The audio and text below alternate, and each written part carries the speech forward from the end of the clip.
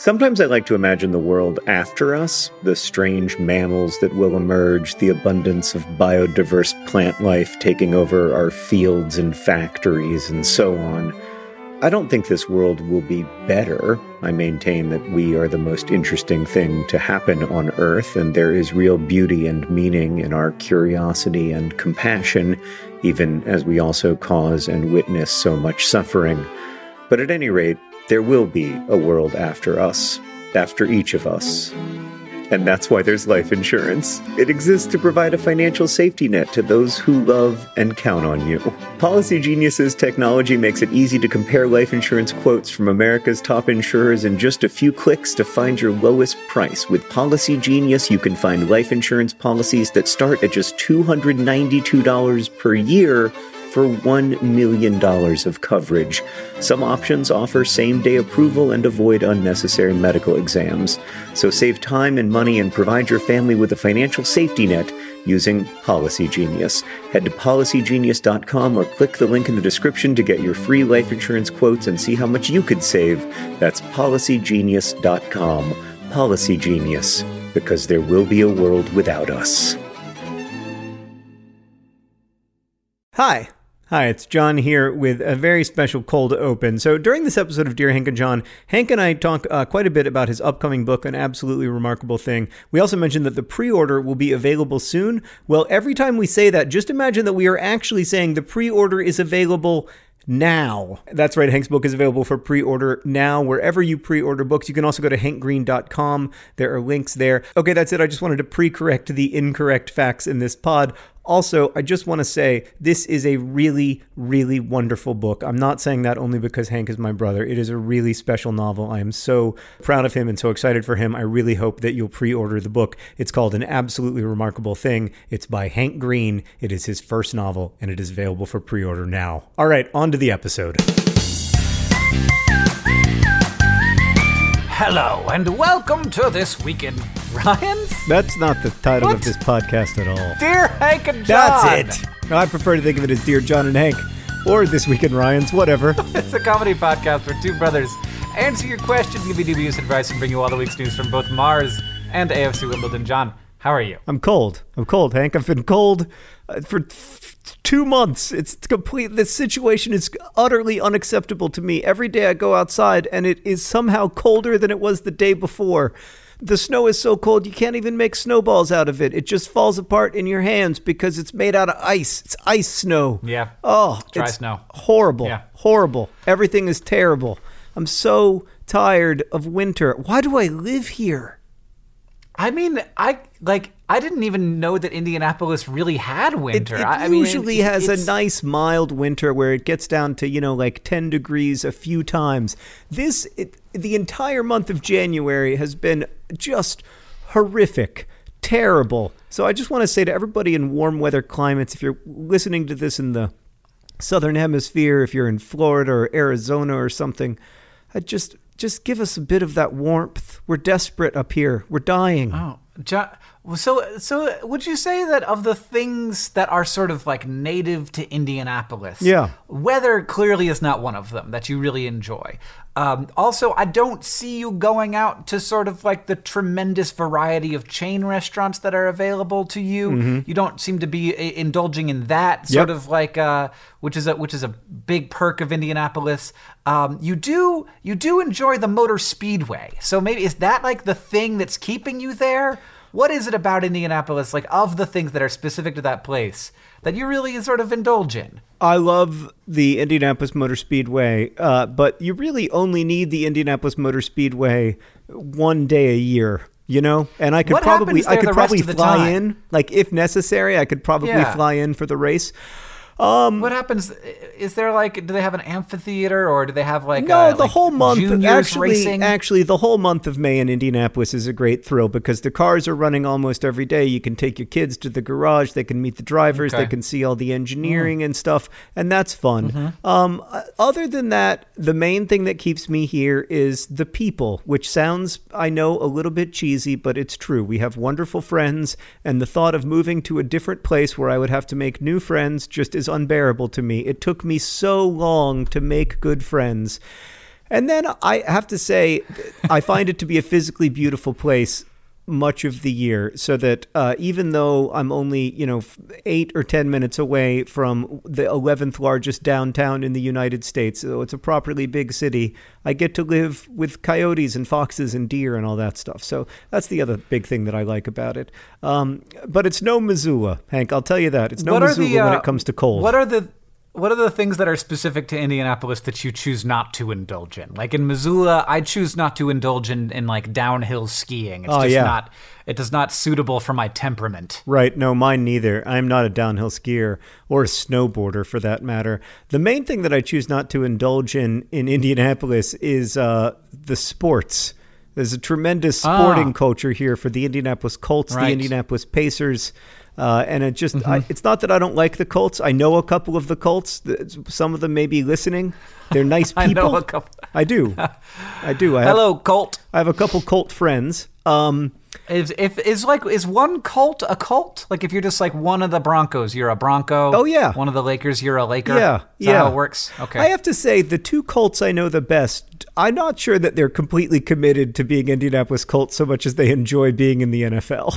I don't know that it's the Colts themselves that are the overwhelming draw, so much as it's being able to play professional football. But yeah, anyway, I guess that's what I don't indulge in. Would you like a short poem? Yeah, hit me. All right, it's Fire and Ice by Robert Frost. You know this poem?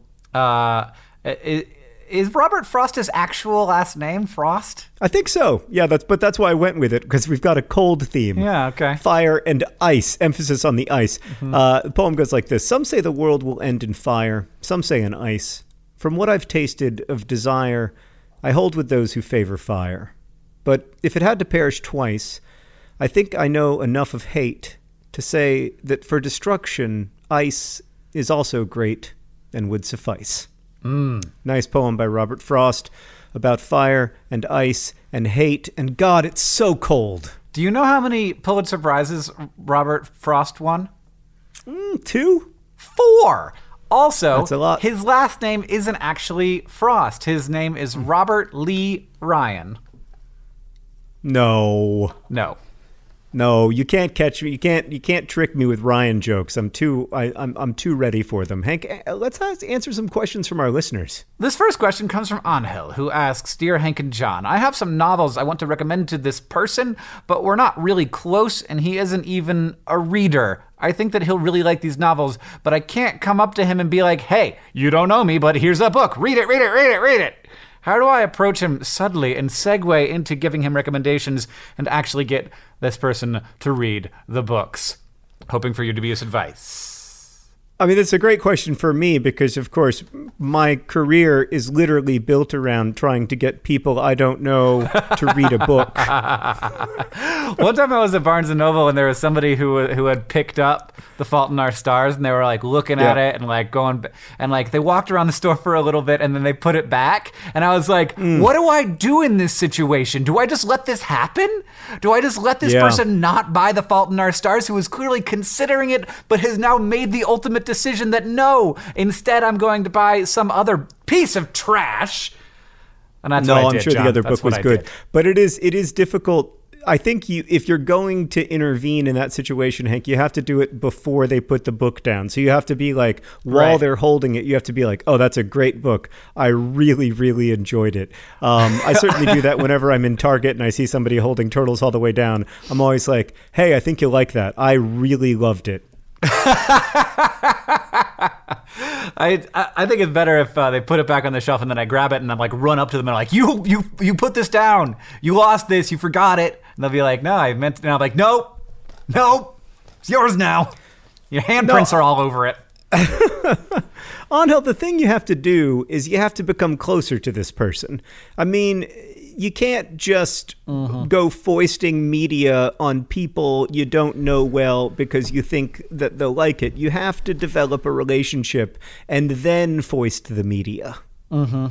Yep. Yeah, I have no idea. I have a very hard time getting people to read books because books are a big commitment. And and people also have a hard time getting me to read books. You sent me some books for Christmas and I haven't read any of them yet. Oh, there's a couple really good ones. I'll do my best. I'm in the middle of so many different books, John. Hey, Hank, speaking of books, when is your book going to be available for pre-order so I can start talking about it? I don't know the answer to that question, John, but it should be relatively soon. It's so good. I mean, I admittedly, to be honest, I did go into it with somewhat low expectations. Okay. It was so much better than I expected it to be. Tell me about your low expectations. Let's start there. Well, I've read a lot of books by YouTubers. Some of them are great. Some of them are terrible. So, I went into it thinking, oh, great, another YouTuber book. Just what the world needs. But it's brilliant. Thanks. It really is. I mean, I'm not just saying that. I was completely, and the thing about it, I won't go into it too much because we got to save the praise for when people can pre-order. But the thing about it that has really stuck with me is that it is a really fascinating exploration of how fame and the culture around fame warps individual consciousnesses, but also it is a incredibly well-told story. Like, my books are mostly about how plot gets interrupted by character.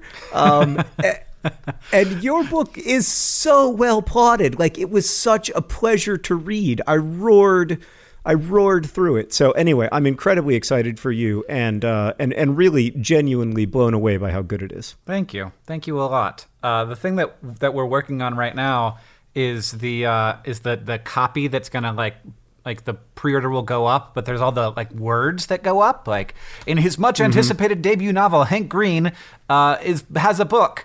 Spins a sweeping cinematic tale about a young woman who becomes an overnight sensation and realizes that she's part of something bigger than anyone could possibly imagine.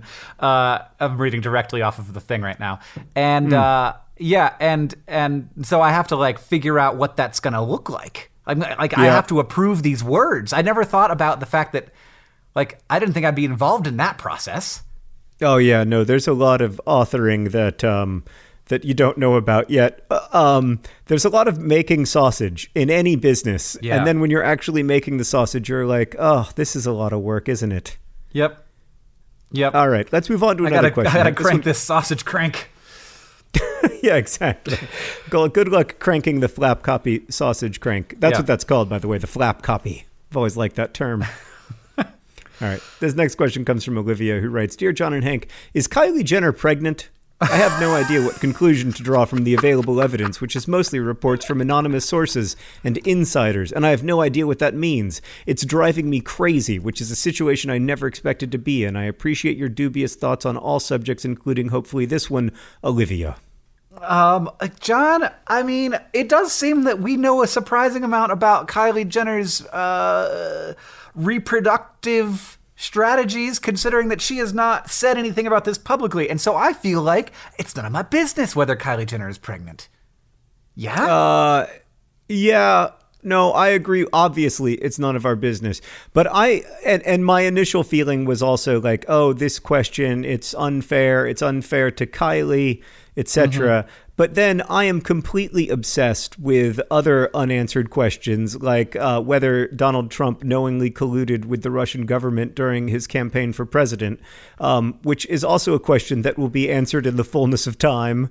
And I would argue is maybe the question itself is more important than the question of whether Kylie Jenner is pregnant, but the way that I am interested in it is in that exact same salacious way that one is interested in any piece of gossip. So I don't want to be dismissive of the question. I will say Kylie Jenner had a crib delivered to her home in Los Angeles recently, which I think is highly dubious.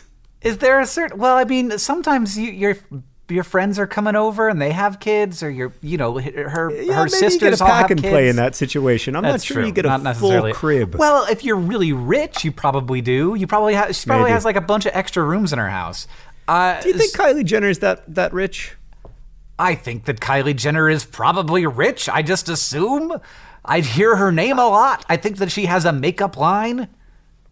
Oh, she's very rich. Did you Google Kylie Jenner net worth like everybody else in the world?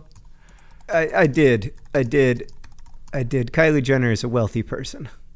oh, there's no way that Kylie Jenner is as rich as it says she is, but she is very well off. Yeah. Well, I'm happy for her is the important thing. I'm sure she works hard, and whether or not she's pregnant is not our business, and she will tell us when she is ready. It's weird because, of course, like we all feel like we deserve some kind of access to celebrities' lives because they do offer us access to their lives. Right. But I also think that people should be able to draw the line where they want to draw it. Yeah, but I do feel like is there a possibility that Kylie Jenner is like intentionally getting a crib delivered to her home in order to create more news around Kylie Jenner, that she's going to CVS in a large hoodie in which could be concealed a baby bump in order to generate more buzz about Kylie Jenner? It seems like maybe.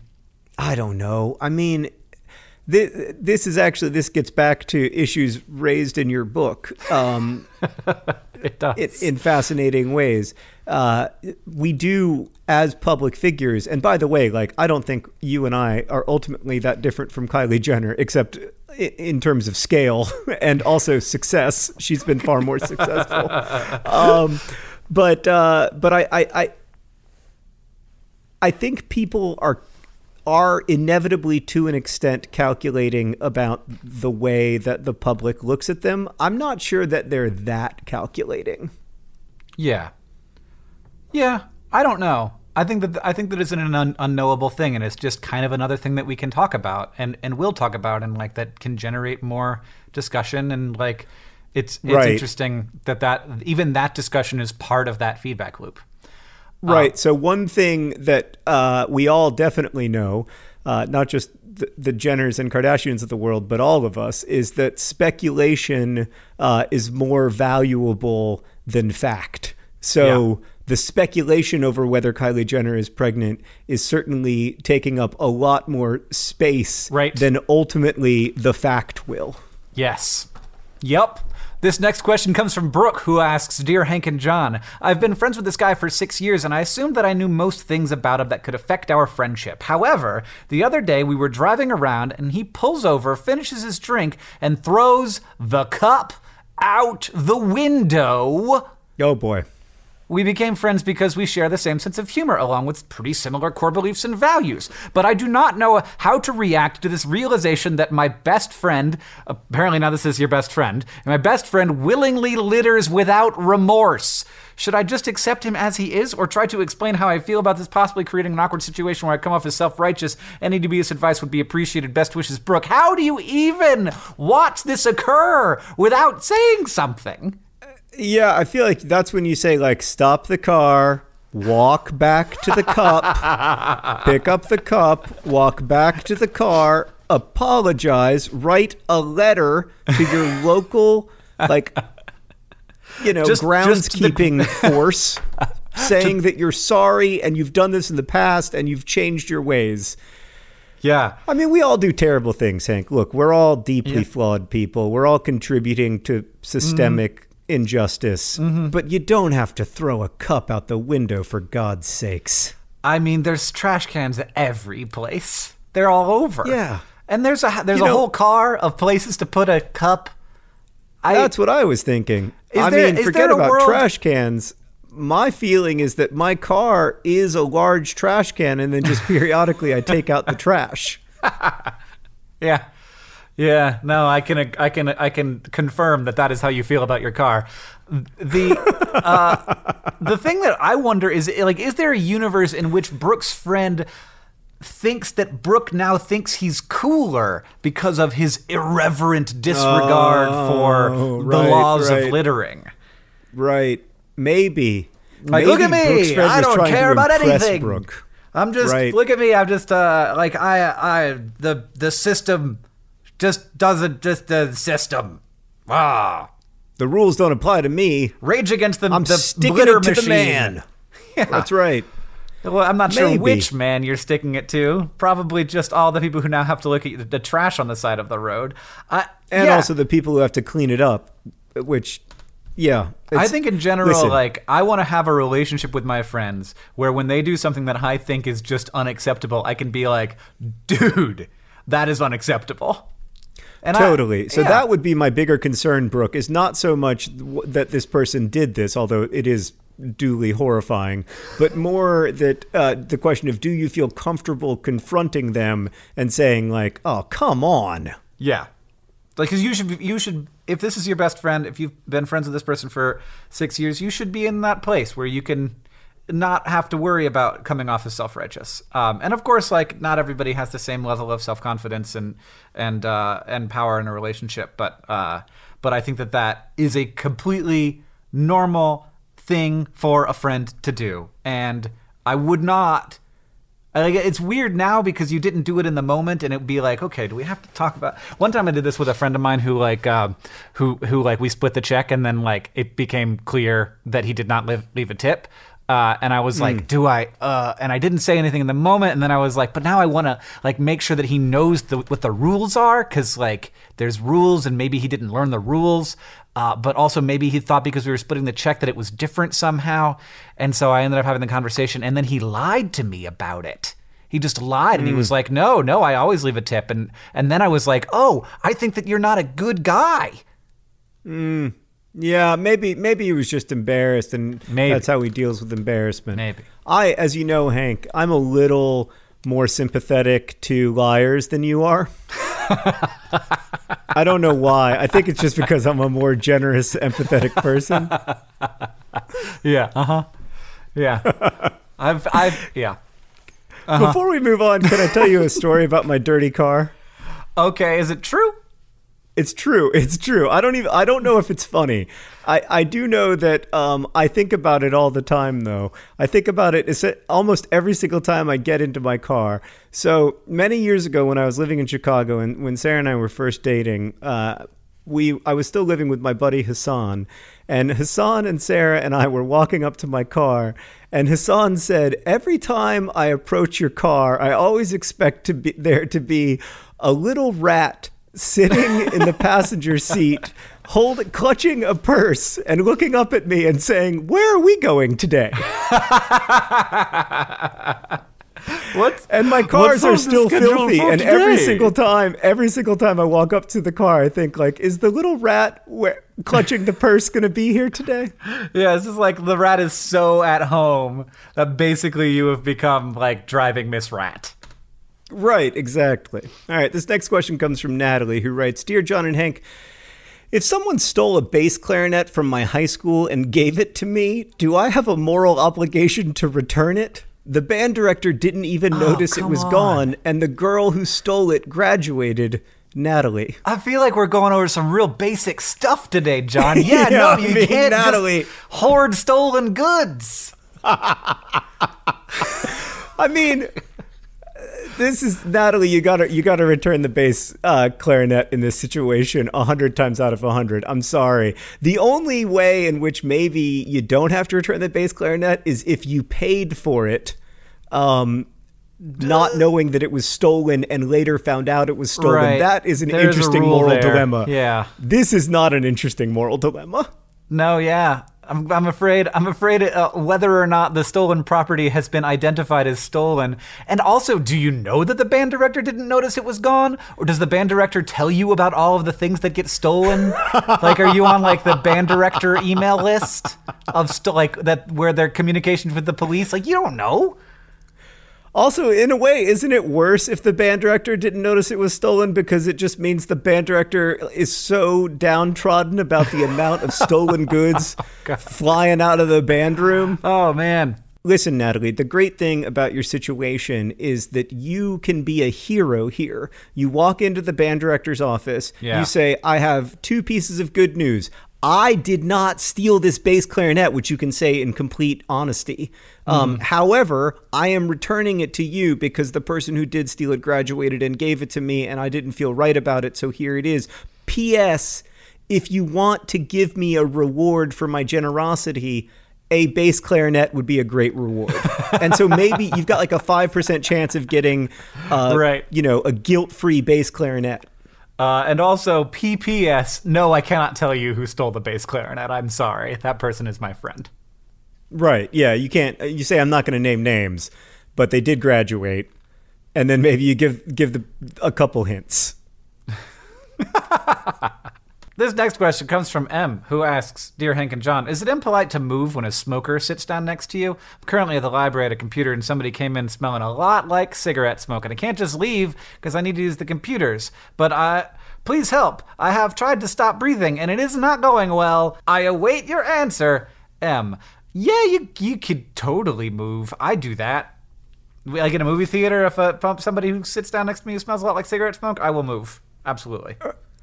So there's, broadly speaking, two kinds of former smokers. There's the kind who can no longer bear the sight of cigarettes or the smell of cigarette smoke or the smell of, a person's jacket after they've smoked cigarettes. And I am not that kind of ex-smoker. I am the kind of ex-smoker who, if somebody sits down next to me, and even if it is the most rancid, stale cigarette smoke smell, I'll just be like...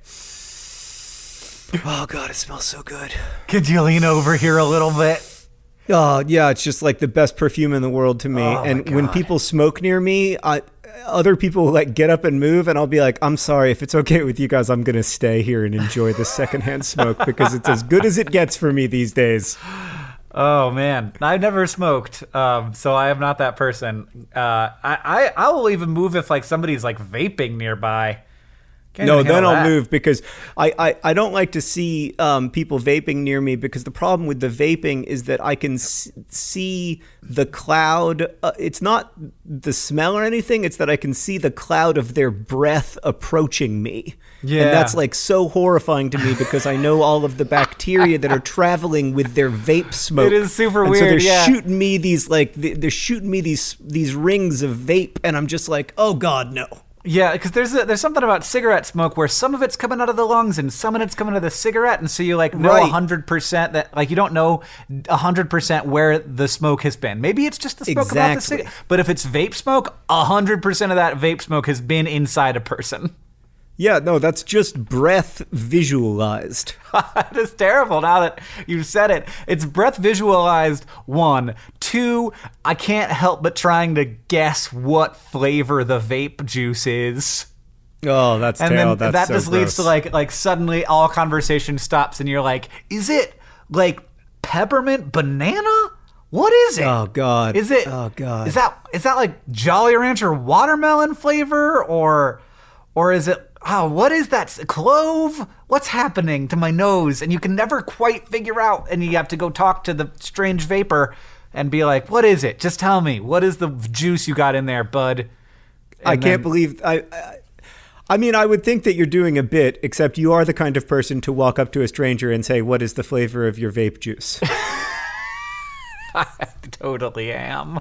You really are. It's distressing to me. Like...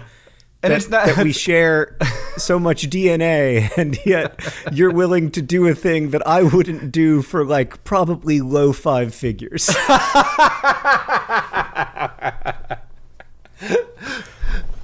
right, Hank, this next question comes from Ada, who writes, Dear John and Hank, are fogs clouds? And if so, can they rain? Does everything just get wet? What about lightning?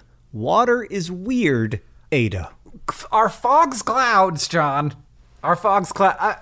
Well, okay, I'm not a scientist, but my inclination is to believe that fogs are essentially extremely low-hanging clouds. Yeah. Well, so like the weird thing is when does a cloud become clouds?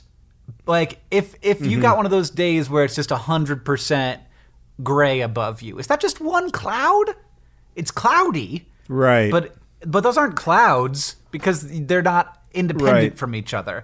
So fog is one cloud, kind of weirdly definitionally. Like you are like fog is when you are inside of a single cloud, and so yes, it is a cloud.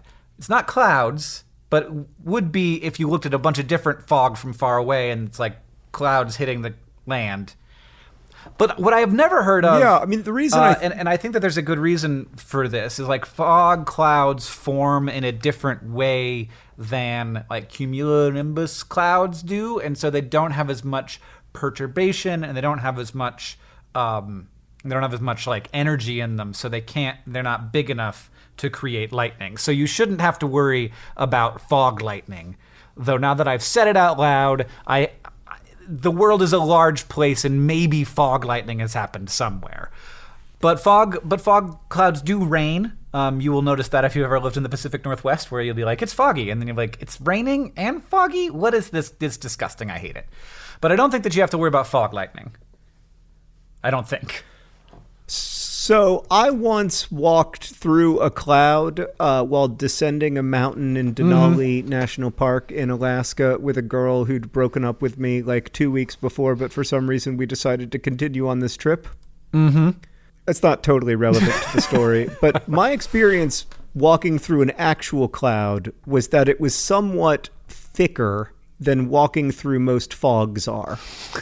I mean, I think that it comes down to the fogs, John. There's a lot of different fogs. Sometimes they're pretty thin. Sometimes they're extremely thick. Yeah. Okay. Well, I'll believe you. But I think that fog lightning is something that we are relatively safe from. This next question, John, comes from Christine, who asks, Dear Hank and John, I work as a volunteer at the local food bank. I love my work. We help over 450 families in our city alone. I see those families, register them, and check their finances every few months. About half of our clients are Dutch. I'm from the Netherlands, people with huge debt problems, and the other half are refugees who recently got their status as a refugee and are waiting for their financial situation to be fixed by the government. While I know that my work is appreciated and many people depend on it, I have found some strange things people do which should expel them from our food aid, like only taking a few items out of the whole crate of food we provide them, or spending all their money at a casino. The strange thing is that this hasn't happened to any of our Dutch clients. This, combined with the fact that many of our immigrant clients don't speak Dutch or English or German or French, and I don't speak Turkish or Arabic, has made me think a bit weirdly of our non-Dutch clients. I'm not the only one. My colleagues, who have been doing this for many years, vote the anti-immigration party. How do I make sure that I don't become a racist when I have so many bad experiences with immigrants? I like thinking that everything is nuanced, but it's getting hard. Loving food, Christine. I thought this was a really interesting question, Hank, and it's a difficult one. The first thing I wanted to say about it is that I don't think racism is only a character flaw. It is also structural. Mm-hmm. It is also, like built into political and social and economic systems. And so I think it's important to remember that. The second thing I wanted to say is that it's really difficult but incredibly important to be empathetic to people's experiences and how difficult an experience it is to be a refugee. And sometimes people are going to deal with that poorly, and they're going to make really bad choices. People are going to be as human as anyone else, except the population that you're working with, Christine, in many cases are people who have survived what is, to me, unimaginable trauma. They've survived the trauma of dislocation. In many cases, they've survived the kinds of loss that most of us will never have to imagine. And now they're in a place that feels very distant from the way that they have lived before. And that's challenging. And one of the ways you might deal with that, for instance, is to not eat a lot of the food, because a lot of the food isn't good to you, or it doesn't make sense to you, or you don't know how to prepare it. And because you can't have the conversations that you need to have to build that empathy, to bridge that empathy gap because of language, all of these problems, I think, can compound upon each other. So just as you're struggling to empathize with people who maybe are making bad choices, or in other cases are maybe just dealing with the regular traumas and dislocations of being a refugee, you have to also remember that in a lot of cases, the people you're working with can't communicate effectively with people who are the people who would be giving them services and help, and for instance, helping them with a gambling addiction. And so I think you have to work to bridge that empathy gap. Now, that work goes both ways. The refugee populations also need to work to bridge the empathy gap in their host countries. And so I don't want to say that all of the work lies with you, but I do think that it has to be a two-way street. The thing that I'd add, I think that was great, John, is also like that racism, like judging people based on the way that they look or the way that they are, like this is a natural thing that happens to people. We are pattern recognition machines, and when you are having a number of interactions, and some of them are negative, and some of them end up being negative with a person who looks one way more than a person who looks another way, you start to apply that sort of like that one negative thing to all of the people because you maybe only interact with people in a certain circumstance. And so it becomes pretty easy to start to see things in a blanket way when they aren't when they actually aren't a blanket way. But I think that it's like the remarkable thing, Christine, is like how like carefully you're thinking about this, and also how hard you're working to serve the people that you serve. And thank you for doing that. And I'm glad that the Netherlands has support systems for its citizens, both people who have been there a while and for refugees as well. Yeah, for sure. All right, Hank, let's get to one more question before we thank our sponsors. This one comes from Jessica, who writes, Dear John and Hank, about a month ago, I got a new job with my local Girl Scout council, and while the job is fulfilling, there is one problem. I thought there would be more cookies. No one has offered me cookies. However, there is a cookie closet filled with several cases of each kind of cookie. The problem is that in order to gain access to the cookie closet, I must tell the secretary why I need cookies. Any dubious advice and fake reasons are appreciated. Cookies and conundrums, Jessica.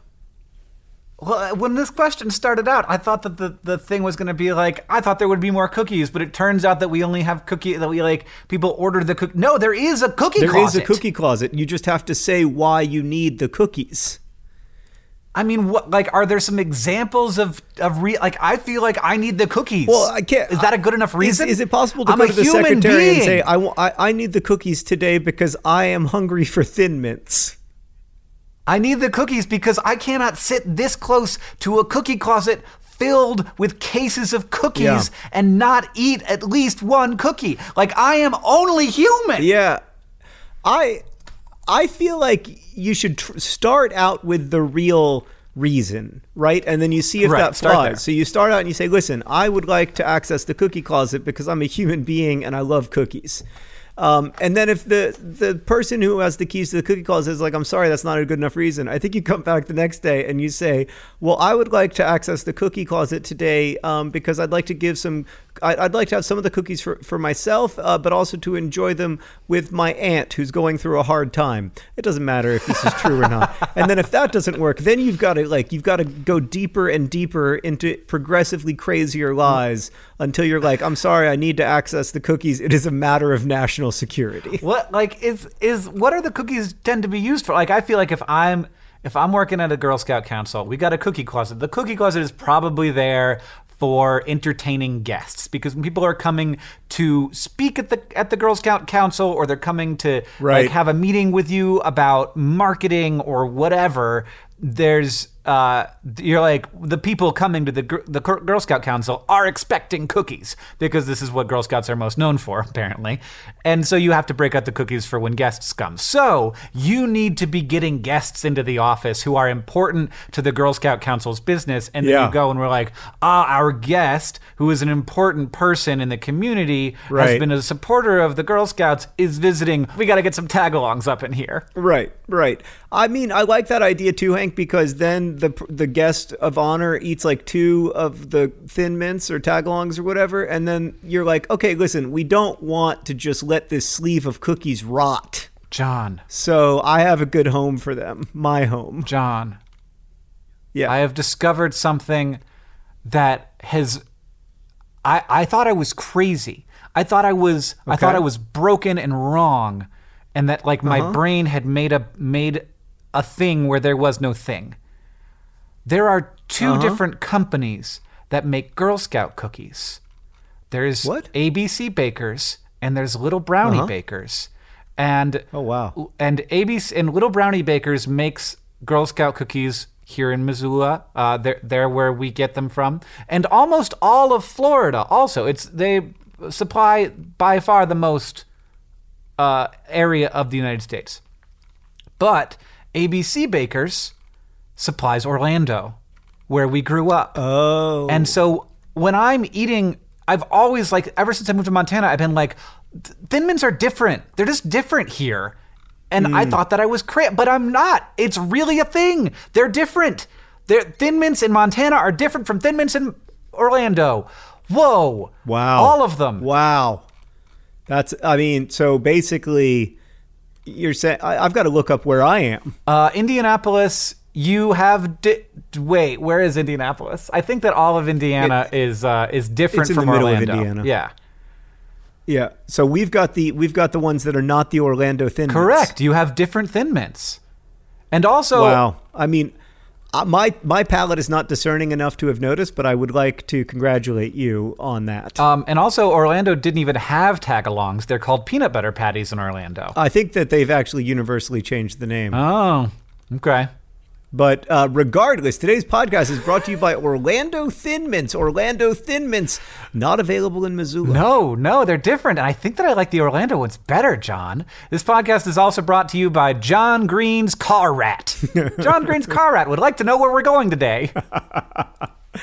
This podcast is in addition brought to you by Fog Lightning. Fog Lightning, a natural disaster I don't have to worry about.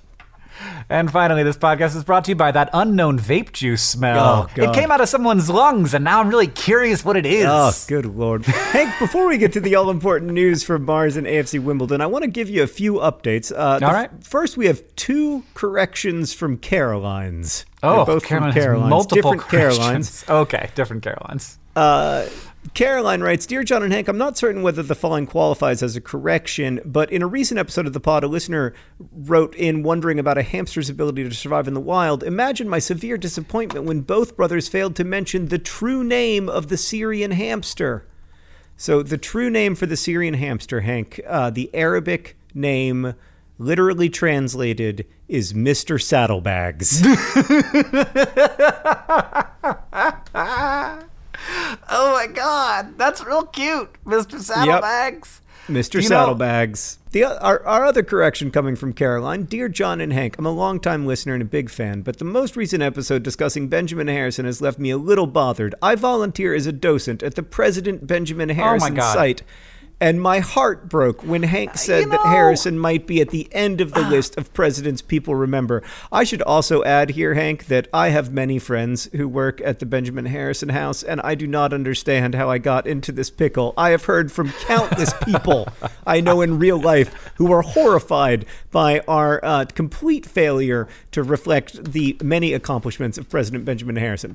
To suggest that he did hardly anything is a disgrace to America's only Hoosier president, Caroline writes. Quick facts include a huge expansion of America's Navy, creating America's 2nd to 4th national parks, including Yosemite, attempts to protect the early environment and early trust-busting efforts, including the McKinley Tariff and the Sherman Antitrust Act. Also, John Harrison was one of the less corrupt presidents. He actually shunned the practice of appointing people to office based off of pressures from his party and instead made a point to appoint those from all sides, including appointing some of the first African Americans to political positions. Harrison is often overlooked because there was no crisis to solve at the time. He wasn't involved in some awful conspiracy and didn't raise America out of disaster. He kept the course steady during his time in office, especially John, but Hank as well. You have to come visit the President Benjamin Harrison site to learn what's up. It's in downtown Indianapolis, so it shouldn't be a problem. Ask for Lucas. He's my boss, and he's great. Well, I now want very, very much be like, hello, I'm Hank. I was told to talk to Lucas. I want to make some kind of application that, like, type in all the presidents' names you know, and then do some analysis to figure out who the least known president is. Is it Chester Arthur? Is it Warren Harding? Is it Rutherford B. Hayes? Is it? Well, Caroline's argument is that regardless of whether Benjamin Harrison is a lesser-known president, he shouldn't be. And as a Hoosier, I should have called you to task. Okay. Well, and I apologize. Stating a fact is different from agreeing that fact should be the way that it is. And I wasn't saying that I think this person should be the least well-known president, whose name I cannot remember at the particular moment. Harrison, some Harrison. Which Harrison is it? I think there were 2 of them. Okay. All William right. Henry Harrison was president, right? But that's not who we're talking about. Who are we talking about? We're Benjamin moving Harrison. on, Hank, because you're digging a hole deeper and deeper. There's a couple responses I also wanted to get to, including a response from Molly, who had to make the PowerPoint for the guy, Rick, who was retiring, and it was like her first day on the job, and she had to make a retirement PowerPoint for a stranger.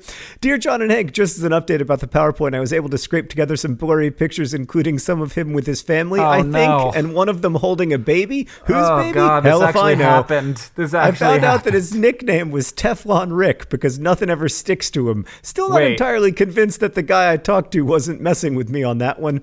It was a hiking-themed presentation about the next adventure, and the opening title was 12 Years Here, Teflon Rick, ! People seemed properly apathetic to the whole thing while they ate their barbecue. Thanks for the read, Molly. Wait, so what? Why are people trying to stick stuff to Rick? I don't know. I mean, also, I don't know that being named Teflon Rick is good news. I hope Rick listens to the pod and he writes in. Yeah, we really want to know, why are people trying to make things stick to you, whether actually physically or like the murder rap or whatever, like the crime that Rick may or may not have done. I'm confused. We've also got some information from Sarah, who says, Dear Brothers Green, since y'all were talking about the illustrious Indianapolis Cemetery, I thought we would share the sign in the cemetery of the town I grew up in. It says, thanks for visiting. Come back when you can stay longer. Gravesites available. We'll put that up on the Patreon. It's a pretty great pretty great sign over at patreon.com/dear Hank and John. Last response we need to get to, Hank, is from Nayeli. You may remember, this was a while back on the pod, Hank, but somebody wrote in saying that they were really struggling with the male-dominated STEM program that they were in, and they wrote an update. Nearly 2 years ago, I sent an email expressing my frustrations about being in a male-dominated STEM program. I wanted advice on whether I should stay or not, but I stayed, and it was the best decision ever. I just finished my first year when I was getting ready to drop out, but I stayed, deciding to see what could come of the second year. There were new people in the second year, and guess who wasn't upsetty spaghetti anymore because there was a new girl, and we both basically rule STEM now. I mean that literally. She's the president of our TSA chapter, and everyone in the engineering program is in TSA. And look, I don't want to explain the social hierarchy. I don't like long emails. We just got out of school STEM certified too, and not to throw shade at the STEM academics team, but we basically convinced a board of actual adults that we knew what we were doing with LCDs, and I built a solar-powered stoplight, and my engineering teacher is essentially my mother now. I've done so many things. I love so many people. Staying was the best decision I've made. I mean, that was just a great email. It made me so happy. So thank you, Nayeli. That's really wonderful. John, yes. You got any AFC Wimbledon news for me? How did they play the MK Dons yet? Has that happened? Hank. Yeah. There is nothing Dons about the franchise currently plying its trade in Milton Keynes. Sorry. Okay. My apologies. You're welcome. They did. They played the franchise currently plying its trade in Milton Keynes. I listened to it. I watched the first half on my iFollow app. I listened to the second half on the radio WDON, hoping for a change in luck. But alas, it was a 0-0 draw. Right at like the 88th minute, Andy Barcham had a wonderful opportunity to win the game for AFC Wimbledon, but it wasn't to be. Look, a point away from home is not a disastrous result. The problem is that AFC Wimbledon are now 26 games into their League One season. And that means there are only 20 games left, and we are currently sitting 2 points adrift of safety. So we have 28 points. The Milton Keynes team and a couple other teams have 29 or 30. And we need to get up to 20th place, Hank. We just need to finish in 20th and not get relegated. So it's getting. There's 20 games left in the season. A lot can happen, but I would be lying if I didn't acknowledge that I was getting nervous. Well, I feel like you guys are kind of holding on there. It's not like you're at the bottom of the bottom of the bottom. That's true. It could be worse. It could be worse. And if you get relegated, do you make a lot less money?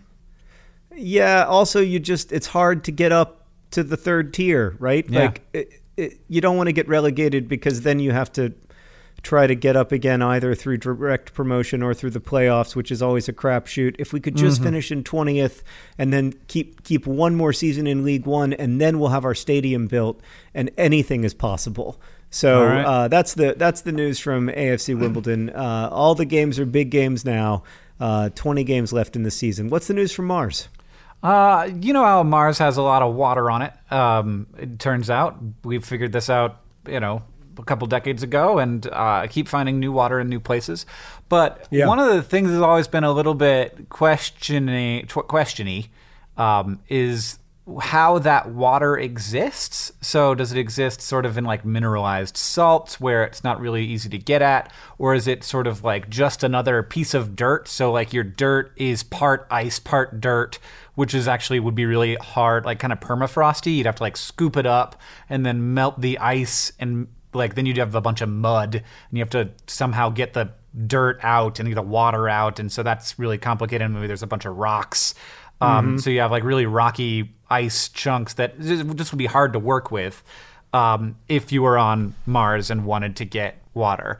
So that's a lot of what we've found is just sort of like just below the surface. There's a lot of little pieces of ice mixed in with the dirt, and that's good. It's nice to have any kind of water, but it would be a lot better if there was like clean, fresh, not salty, not mixed with a bunch of dirt or rocks water.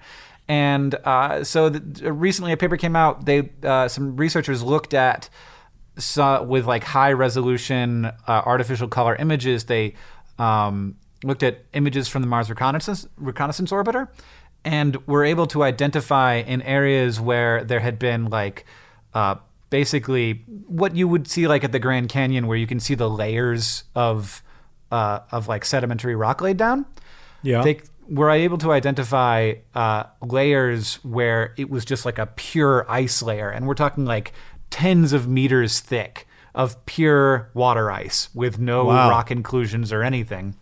And that's just like, it's significantly below the surface, but it's on the order of like reachable, like meters down.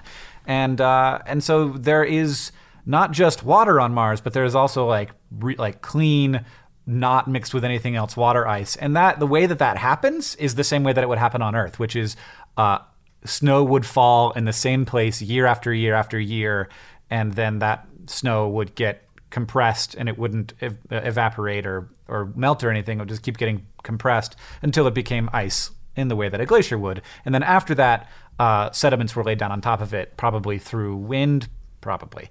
So there's a bunch of that, and it's indication both of like a lot of precipitation on Mars, but also good news for people who want to go to Mars someday and have clean water to drink, but also to convert into hydrogen and oxygen for fuel, but also to breathe. So that's a thing, and it's real. Lots of big slabs of clean water ice. So I was reading about this, Hank, because I've become a little bit of a Mars fan. Nice.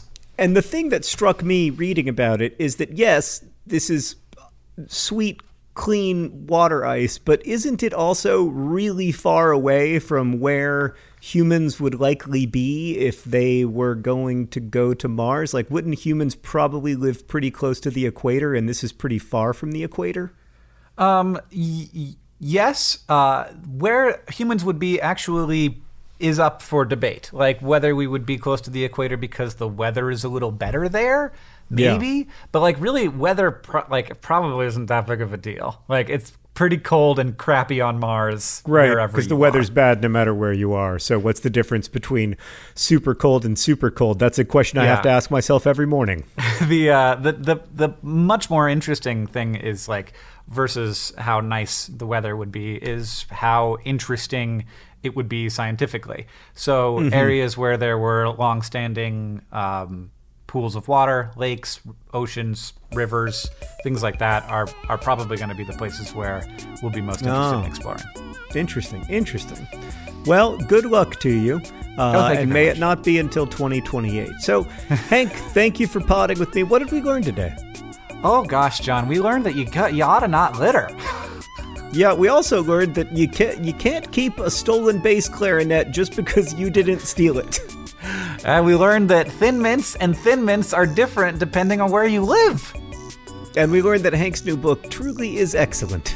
Oh, thanks. Thanks, John. Thanks again, Hank. Thanks to everybody for listening. If you want to find out more about our podcast or listen to our weekly terrible podcast, This Week in Ryans, you can do that over at patreon.com/DearHankandJohn. Thanks again to everybody for listening. Hank, why don't you read the credits?